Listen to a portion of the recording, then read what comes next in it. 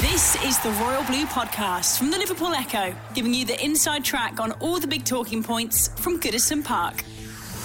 Hello, my name is Paul Wheelock and welcome to a special Royal Blue Podcast. Now, if you've been on Twitter or Facebook today, you may already know that Tim Cahill is celebrating his 39th birthday. So not that we needed an excuse, but we've put together a show celebrating the best £1.5 million Everton are ever likely to spend. To do that, I spoke to three Aussie-based Evertonians, Ronan Matthews, Lachlan Spiteri and Robert Martin. We talked what Tim Cahill means to them, both as massive Blues and Australians, and the influence he had on them supporting the club. We all remember his goals against Liverpool, Manchester City, Chelsea and many others, but what made Tim extra special in the eyes of Evertonians? We then ponder the possibility of Australia's all-time leading goalscorer returning to the club in the future once his playing career comes to an end. We also talk the current day and the new Blue heroes hoping to follow in Tim's footsteps and the job Marco Silva and Marcel Brands are doing. And of course, we ask what it's like to follow the Blues from the other side of the world. We hope you enjoy the show. The Royal Blue Podcast from the Liverpool Echo. Hi Ronan, it's great to have you on this podcast to talk Tim Cahill and all things Everton. How are you doing? Thanks, Paul. Great. Yep. Fantastic to talk about Tim Cahill, fellow Aussie. So I'm more than happy. Yeah, I'm like you, mate. I don't need much of an excuse to talk about Tim Cahill, but the fact that it's his birthday and he's recently retired from international football gives us the perfect chance to do so. As we were saying before we press record on this conversation, he's such a massive inspiration and hero to Evertonians here on Merseyside, but I imagine that's very much the case, if not even more so, to Blues based in Australia like yourself. Well, based in Australia, since, I guess, his introduction to Everton back in 2004, since then, he was the figurehead of Australian football. The four names that were banging around back then were Tim Cahill, Harry Kewell, Mark Schwarzer and Viduka at the time.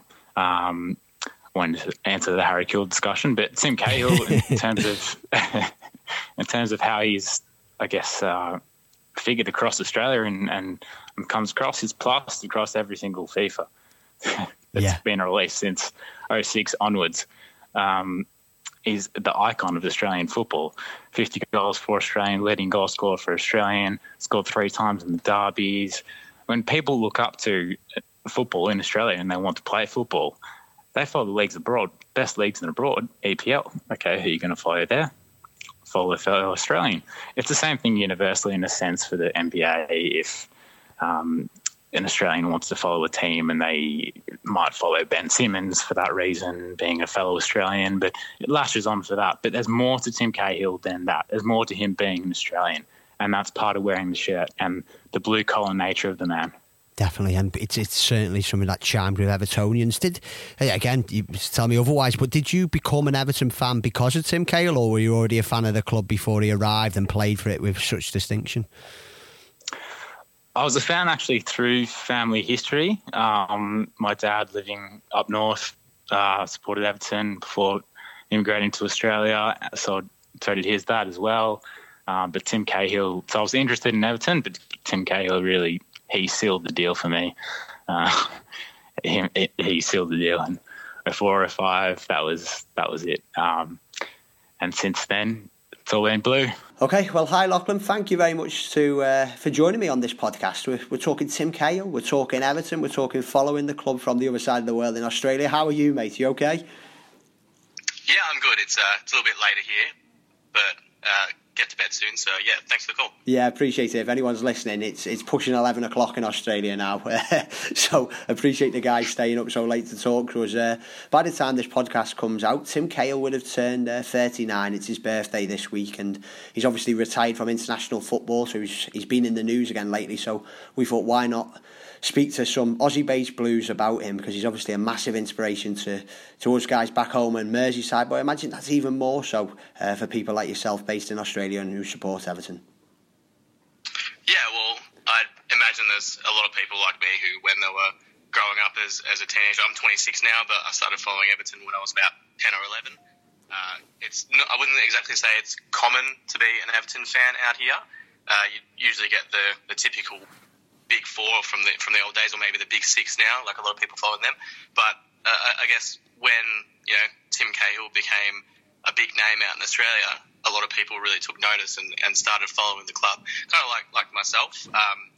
I more or less got into football because a lot of my mates followed the English Premier League over there, and it came to choosing a team. And I guess one of the things was I knew who Tim Cahill was, I knew who Harry Kewell was, but I've always been more inclined to go on the blue side of teams. So I chose Everton, I chose the Blues. And it's been a rocky adventure ever since, that's for sure. Yeah, that sounds the life of an Everton fan, unfortunately. But it goes to show, like, you know, from one person there, he must have been an inspirational person to look at. But then you've bought completely into this fan culture. You know, I'm part of your group, the like Australian Blues over there. It's all encompassing, isn't it? And it all started because of Tim. Yeah, I think there was already, I guess, a core of expats over here following the Blues. And, you know, I'm good mates with a lot of those guys. They've been, you know, good with, I guess, informing me and teaching myself and a lot of the other younger guys about the club and about the history of the club. And, yeah, I mean, obviously you do your own learning and you do your own stuff like that, but having those guys here has been pretty good. There's been a lot of the younger guys who, you know, obviously when Tim was playing for us, he was a big inspiration for a lot of those people because he was banging in the goals for Australia, he was banging in the goals for Everton, and I mean, in all honesty, in terms of Australian players who at their peak, it's the last probably 10 years, it's been very rare that you've actually had players playing for Australia who have been as good for their club, but at the same time as good for the country. So I think that was a very big thing and a very big motivation for a lot of people, a lot of kids who decided to start following Everton. Well, hi Robert, really good to speak to you for this podcast. We'll be, over the next 10-15 minutes with yourself, we'll be talking Tim Cahill and all things Everton. You're speaking very late at night over in Australia. How are you? A bit tired, hopefully not? I'm a little weary, but I'm always up for a chat about Everton, so this is great. Yeah, again, it's Tim Cahill's birthday. When this podcast comes out, he'll have turned 39. He's recently retired from international football, and it's just good to catch up with some Evertonians who follow the club from the other side of the world in Australia. You know, Tim is such a big inspiration to a lot of Evertonians, you know, different generations, certainly my generation. But is that the case for you guys, but maybe even more so, given the fact that you're Evertonians in Australia and he served the club and the country with such distinction? Oh, absolutely. I think many Australians have. I mean, I know a number of people support Everton because of Tim Cahill, I think, and the influence that he had on the Australian game. I mean, I rank him as probably one of the best three Australian players of the recent history, and probably in some respects probably one of the most successful, I think, as well. I mean, he scored Australia's first ever World Cup goals at a World Cup finals, and is an Australian legend. So I think a lot of people saw him as when they got interested in the English game as well, thought, who should we follow? Well, then Tim Cahill so Everton would be a natural team to follow. Because of the influence and the appeal, I think, of Tim Cahill, such a popular player, not just amongst Evertonians, but certainly amongst Australian supporters as well. Yeah, you go back 15 years ago now to when he first signed for Everton for £1.5 million from Millwall. He'd done really well at Millwall. I remember him helping them get all the way to an FA Cup final, but I don't think anyone could ever have expected the impact he had at Goodison and how big a favourite he grew to become. No, I don't think so. I mean, I to be honest, I'd never really heard of him much. I mean, I followed the game and I knew that they got to an FA Cup final, that's right, but never really heard much about him. And then Moyes signed him. I think I rate him as probably Moyes' best signing. Yeah. I mean, certainly for £1.5 million for what he did. But I mean, he was, particularly that first season, I mean, Everton were in all sorts of trouble at the beginning of that season, where Rooney had gone, and I think they lost the first game 4-1 to Arsenal, and I think Wenger thought at that point, Everton are going to go down, and then Cahill came along and as an inspiration, and the team finished fourth. It was a brilliant season, and Cahill was just an immense player in that season, and obviously in the Moyes era. So I mean, I don't think anyone could have anticipated not just Cahill, but the whole of that particular season as well. What are your best memories of him in a blue shirt before we talk about his time for Australia? Is there anything that particularly stands out? in terms of general play, that overhead kick against Chelsea comes to mind. The goals against Liverpool, but his general, not the goals that he scored, his general manner on the pitch, his professionalism and his willingness to wear the shirt. It's not shown just through the 90 minutes that he's played. It's shown off the field as well. Shown for the respect that he shows for the club. When Everton played the second round tie against Millwall, I think it was in the third round of the FA Cup, and he scored the winner to reach the next round. He didn't celebrate out of pure respect from Millwall because he knows his roots. He knows where he comes from. Same thing. He returned to Millwall recently and had a stint there because he knows his roots, because he respects that. And he's played more games for Everton and scored more goals for Everton. So he is an Evertonian first and foremost. Let's get that right. The late winners against City, they're pretty good. But whenever anyone asks me what's your favourite Everton goal, it's always Tim Cahill at the bridge. It was James McFadden crossed it in that really low ball.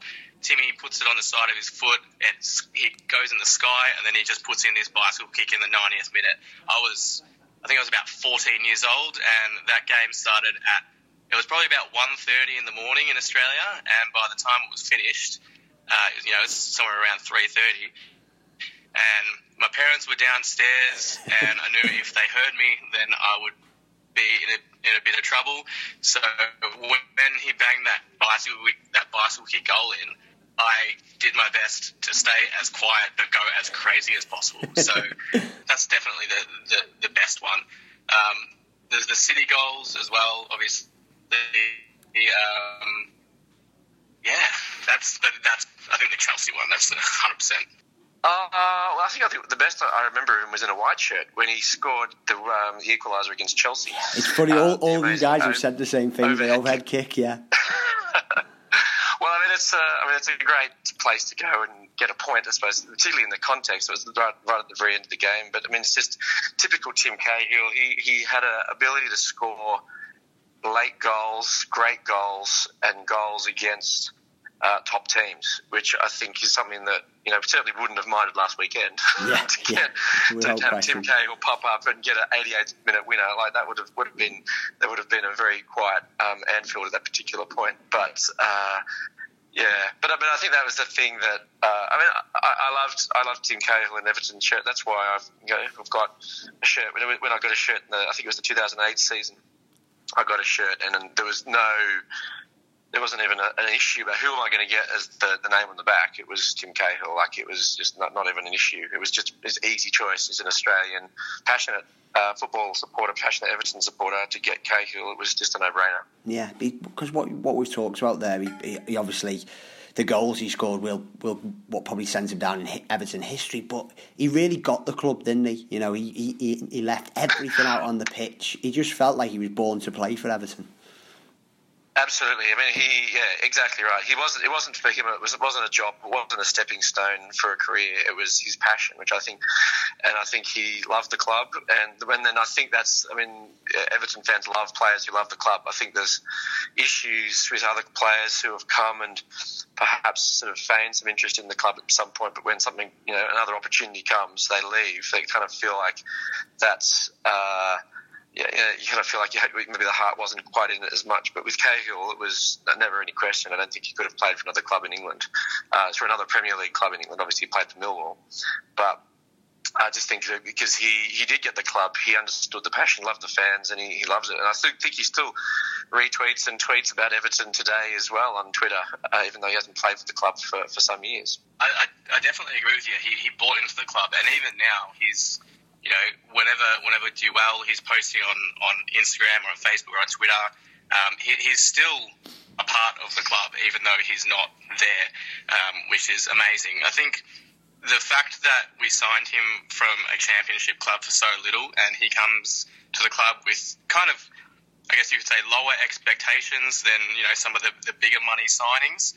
And then he just out of nowhere in the first season, I think he was our top scorer in his first season. He was. Yeah.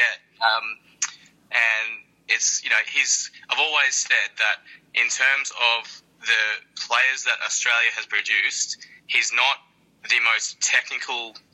Technically, he's not the best. He doesn't have the skill that maybe Mark Viduka or Harry Kill had, but he had the best attitude and he was willing to work hard to get where he was. I mean, the guy's 5'10", so he's not exactly short, and yet he was the best header in the league at one point. His header, the way that he heads the ball is ridiculous. It's unbelievable to think that someone as short a stature as he was able to do that against guys who are like 6'1", 6'2", and he's out jumping them. So it just shows the hard work and determination that he's willing to put in, how much he loved the club. He wore his shirt, his heart on his sleeve. He just did everything to try and get us up there, especially in the derbies. He was always up for the derbies.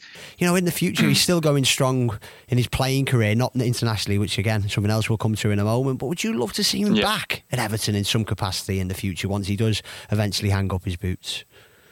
Definitely. You look around and you see Rhino and you see Duncan Ferguson, and they're there for a reason.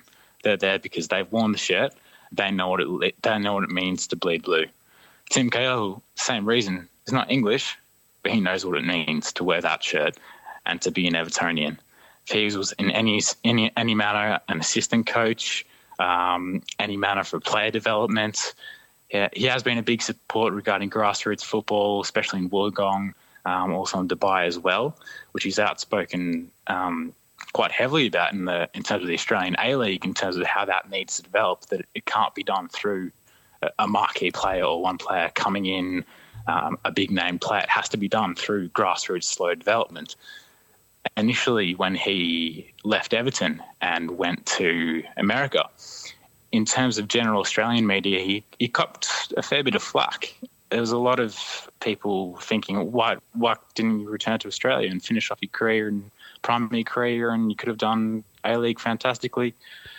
He did return to A-League later on, but it was unnecessary backlash to a man that's given his all throughout his career, has literally earned everything that he's done for Australia, played in World Cups after World Cups. And there was this expectation that, no, from Australia, you should come back to your roots now. And I found that strange. Now, he did eventually come back and play with Melbourne City for a stint before joining overseas. But in Australia, I think there is a sense that we have had these icons throughout the last 15 years, the Schwarzer, the Kuhl, the Viduka, Bresciano, Tim Cahill being the biggest out of these, the biggest easily. And from now, Tiny Tim is gone. He's retired from international, and there is a stage of, okay, who to look up to now? And obviously the Aaron Moy is the one that people look through at Huddersfield, and notably a creative midfielder there for Australia in the national team.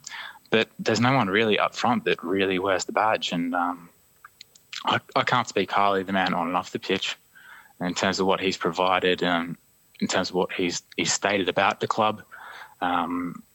Even when he left the club, he's still an Everton person. He still plays for Everton, even though he hasn't played for years.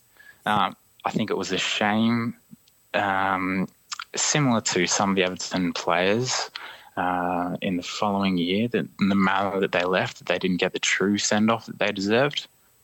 If I could raise Leon Osman, Tony Hibbert, Sylvain Distin in that manner.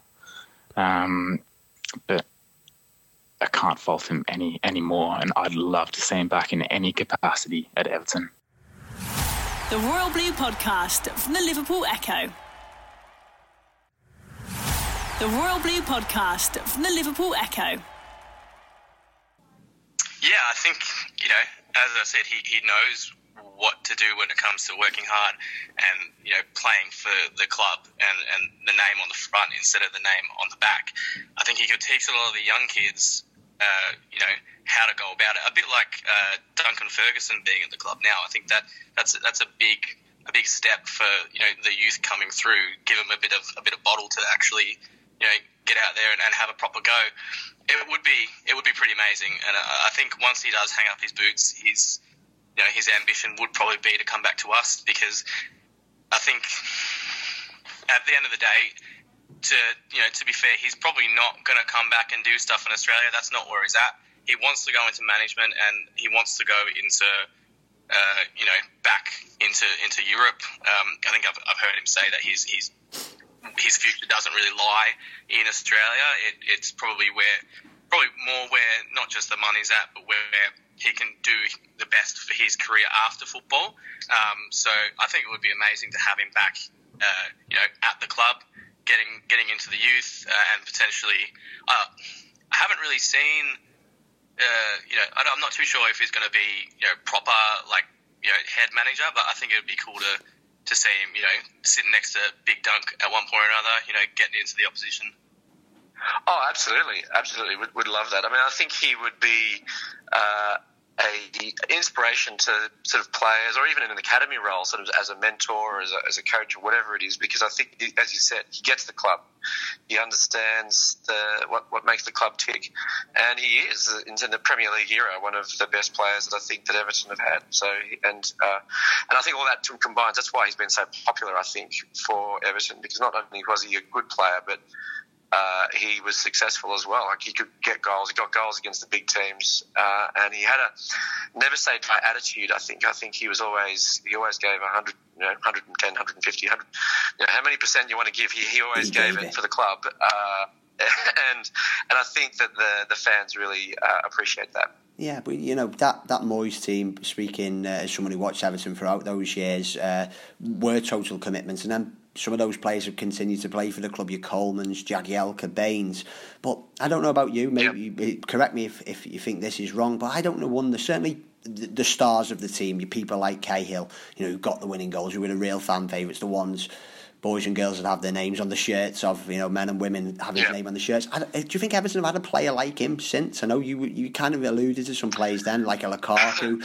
Even though he did brilliantly for the club, I don't know, did he have the same affection that a Cahill had? I don't think so. I don't think there has been a player since him. It was just in terms of, because there have been players who people have liked and have given their all for the club, but they just haven't had the ability to score important goals. I mean, like Stephen Naismith, for example, he worked hard. He loved the club. I think he played as hard as he could, but just didn't quite have the same ability that Cahill did, or the ability to influence teams, influence games, etc. And then you've also got players like Ross Barkley, who, he seemed to love the club, but then you just kind of wonder what goes on inside that head. And so him moving on, and the way he's treated the club since then, you just kind of think, Tim Cahill would never do that. And you just kind of think that, I don't know. I think Cahill, he really does. I struggle to think of a player who would be, since he left, who's been quite like him, and I just don't think there has been. So what do you make of the current crop? It's still got a couple of those players that you mentioned in there, two or three, Coleman, Jagielka, Baines, who've been around Everton for so many years and real stalwarts. But there's a changing of the guard almost now, isn't there? With Marco Silva, Marcel Brands coming in, a lot of new faces. What do you make of these first 4 or 5 months of the new look Everton? I can't fault Marcel Brown's signings at all. I think he's done fantastic in every single regard in terms of the loanees that did go out, how they have been performing. Vlasic, to be fair to him, has been performing very, very well. So it'd be interesting if he does manage to come back to Everton next season and see what he can produce. But the fact that Lookman stayed at the club, I guess you mentioned Richarlison and Bernard in terms of what they buy into the club, and Bernard especially being a player that's plied his trade in a foreign league for quite a long period of time now. I hadn't been involved in the national league for Brazil, obviously, that may not understand truly what Everton represents or wearing the Everton badge represents. Richarlison, for a young player, it's 21. It's very different.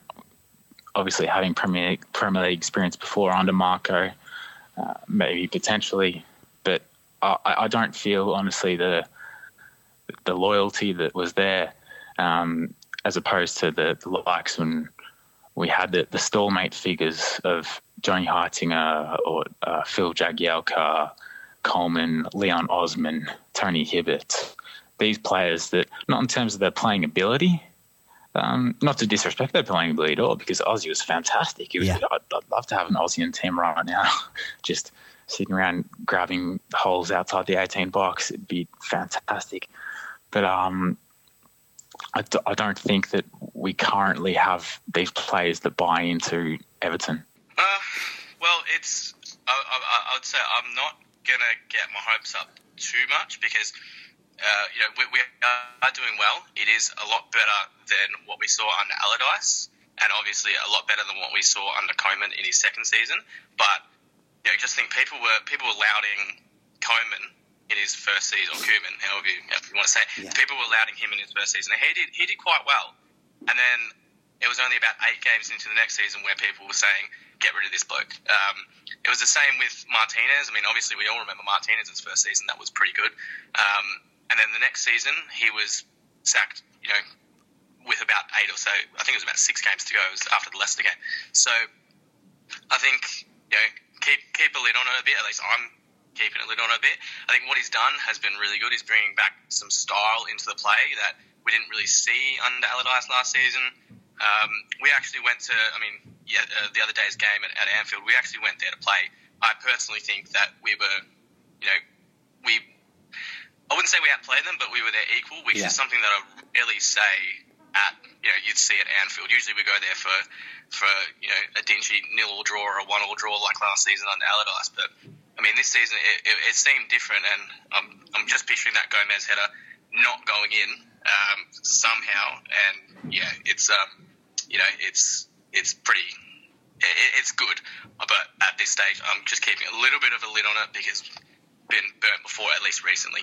Yeah, you talk about some of the new players there. Tim Cahill, I think what he had, he got the club, as we've been speaking to about, but obviously he was a big star as well. You've talked about the goals he scores, the match-winning goals, and since then, I don't know if Everton have had that. Obviously, we've had your Coleman, Jagielka, Baines, who know Everton inside out and have been great ambassadors for the clubs, but maybe not the stars in the same way that Cahill was or an Arteta was. Do you think that's changing a little bit now? You mentioned Gomez there and maybe Richarlison. Have we now eventually getting these kind of players who could fill their boots a little bit?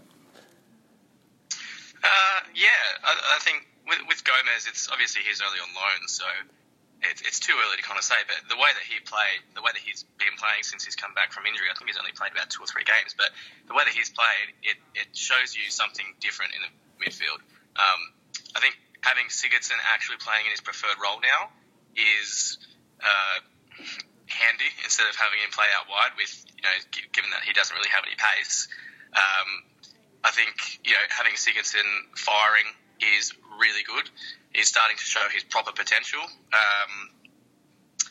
I think Lookman, he's someone who I'd say, give him a bit of time, start getting him some starts. I think he can really show it. Obviously, there was the issues with him in at the start of the season, but hopefully we're kind of past that now because I think he's probably one of the players who could be a big part of the future. I guess a bit arguable, but one of the players who I always thought who was in a similar vein to Tim in that he didn't really have the most skill, but he just worked hard and he knew what it meant to be at the club. I think that was Stephen Naismith. Yeah. Obviously, he's been gone for a few years now, but there's not many times when we get rid of a player, and I think we've really messed up here. But he definitely knew what it was to play for the club. He put in a shift. He might not have been the best player. He had a really rocky start at Everton, but he was one of them. I've got a young lad, and he is absolutely mad about Richarlison, probably in the same way. I was a bit older than him at watching Cahill, but there seems to be a few players in this team who Evertonians can really get behind. I'm talking Richarlison, Gomez, Sigurdsson seems to be coming into his own a little bit as well.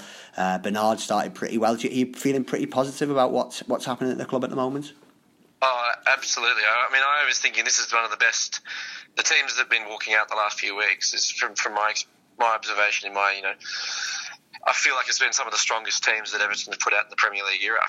Gomez is just absolutely class. And Sigurdsson, as you say, I think it's our family's favourite. I think I've got 2 boys, sub 7 and 11, and they both love Sigurdsson. I think that he's just been brilliant. And I think Richarlison, has certainly showed that he's got some real quality. And there's also some really talented other players. Like Lookman hasn't had much of a run, but he's got good feet and he looks like he's got some real potential. He just needs a bit of a run in the team. Yeah. And there's just quality across the park, which I think in the past we've thought players have had some quality, but then when it really push comes to shove, they've just not quite been able to match it. But I think, the performances in the last few weeks have shown that, there's actually some genuine quality there. And Gomez is just, I think, the best Everton player I've seen for a generation. I think if he sticks and then fulfills his potential, he could be an absolutely immense player. And so I think I'm very excited about him, and hopefully they can sign him permanently. Just before we finish, you spoke a lot about loyalty of players and how it can change. One thing, certainly you guys are Australian Evertonian fans are loyal, because I imagine you have to get up at some strange times or have late nights or work your days around differently whenever the Blues are on telly and all the different times kickoffs they have over here in England. Yeah, it's interesting. In Melbourne, there's a few designated pubs where people go to. You're either a Liverpool fan, you go to a certain pub. You're an Everton fan or a Manchester United fan, you go to a certain pub. I've had some good and bad experiences in that regard. One being was the one where Mane scored in the 94th minute. Yeah, the Everton pub wasn't showing that, so that was broadcast at 7 a.m. Australian time, which was quite a good time because they usually actually generally around 2 a.m., 4 a.m. Australian time, Melbourne time, Australian Eastern Standard Time story. So that was funny, walking out at 8:50 after Mane scored in the very last 30 seconds, whilst everyone else on Spring Street in the heart of Melbourne CBD is in suits, ready to go to work, and it's raining, and you just want to go to bed and I forget all about sleep it. the day away. Yeah, exactly. Yeah, that derby was not very Australia friendly. Yeah, so what time was that? 3:30 in the morning. Oh, my word. And then you stay up for 2 hours and that's your reward. I fell asleep at probably about 11:30 and then woke up for that, and then ended up driving home and going to work after that. So I was going off about 2.5 hours sleep. It's not like I'm back in my younger days. A lot of the older guys, they always used to talk about how they'd tape the games and then watch it in the morning, and I've never really been someone who can actually do that, because I'll open Facebook or Twitter and bam, there's the score. Yeah. Every time. I used to stay up until 4 or 5 in the morning until it started, and then watch it and then go to sleep. The perks of being a uni student who was at uni 3 days a week. Yeah. But now I'm working full time, and it's obviously a lot harder. If it's a midnight game, then it's perfect. If it's getting to about 2 a.m., some of the time, if I'll find myself taping it and watching in the morning. Some of the time, I find myself falling asleep just because it's that late and I'm that messed about. That doesn't happen that often, but sometimes it does, and I wake up to a great result, or I'll wake up to a 3-0 against West Ham. So it's a bit few and far between, but I wouldn't exactly say it's easy. I actually used to live in Glasgow. Oh right, okay, yeah. Yeah, so not born there or anything. I moved there so I could go to some Everton games, and I tell you what, it was pretty glorious being able to watch a game at 3 p.m. So you just have a pretty good. Yeah. We're speaking on Wednesday afternoon UK time. It's very late in Australia at the moment, and then you'll be waking up for the Newcastle game early in the morning before going into work. Shows total commitment to the cause, doesn't it? You guys, we think we have it hard over here with some kickoffs being moved around for TV and such not. But you've got it tough, haven't you? Well, it's actually, there's two windows that work well for us. The early kickoffs actually work very well when daylight saving's not on, because it's a 9:30 p.m. kickoff here, which works out quite well. But then it's when daylight saving's on, which is now. On for us, I suppose off for you. But it means that the evening kickoffs are actually sort of the first thing in the morning, so 6:45 in the morning. Whereas when daylight savings on, it's actually a 4:30 kickoff or something, which I just find hard to get up for. Yeah. So tomorrow morning's perfect. It gets up. I'm getting up. I don't have to really get up any earlier at all. I get to watch the full game, which I'm looking forward to very much. Yeah, and is there a good contingent, I should say, of Blues over there who you can watch the game with? Yes, there are.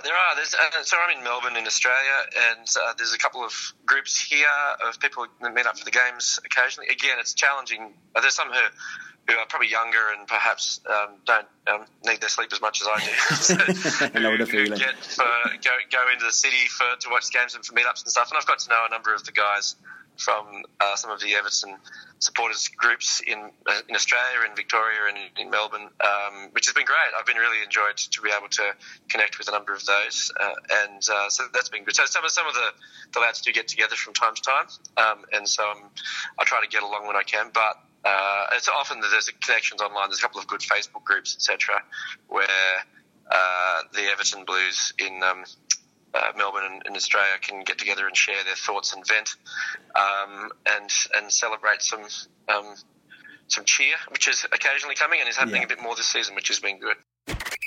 You've been listening to the Royal Blue podcast from the Liverpool Echo.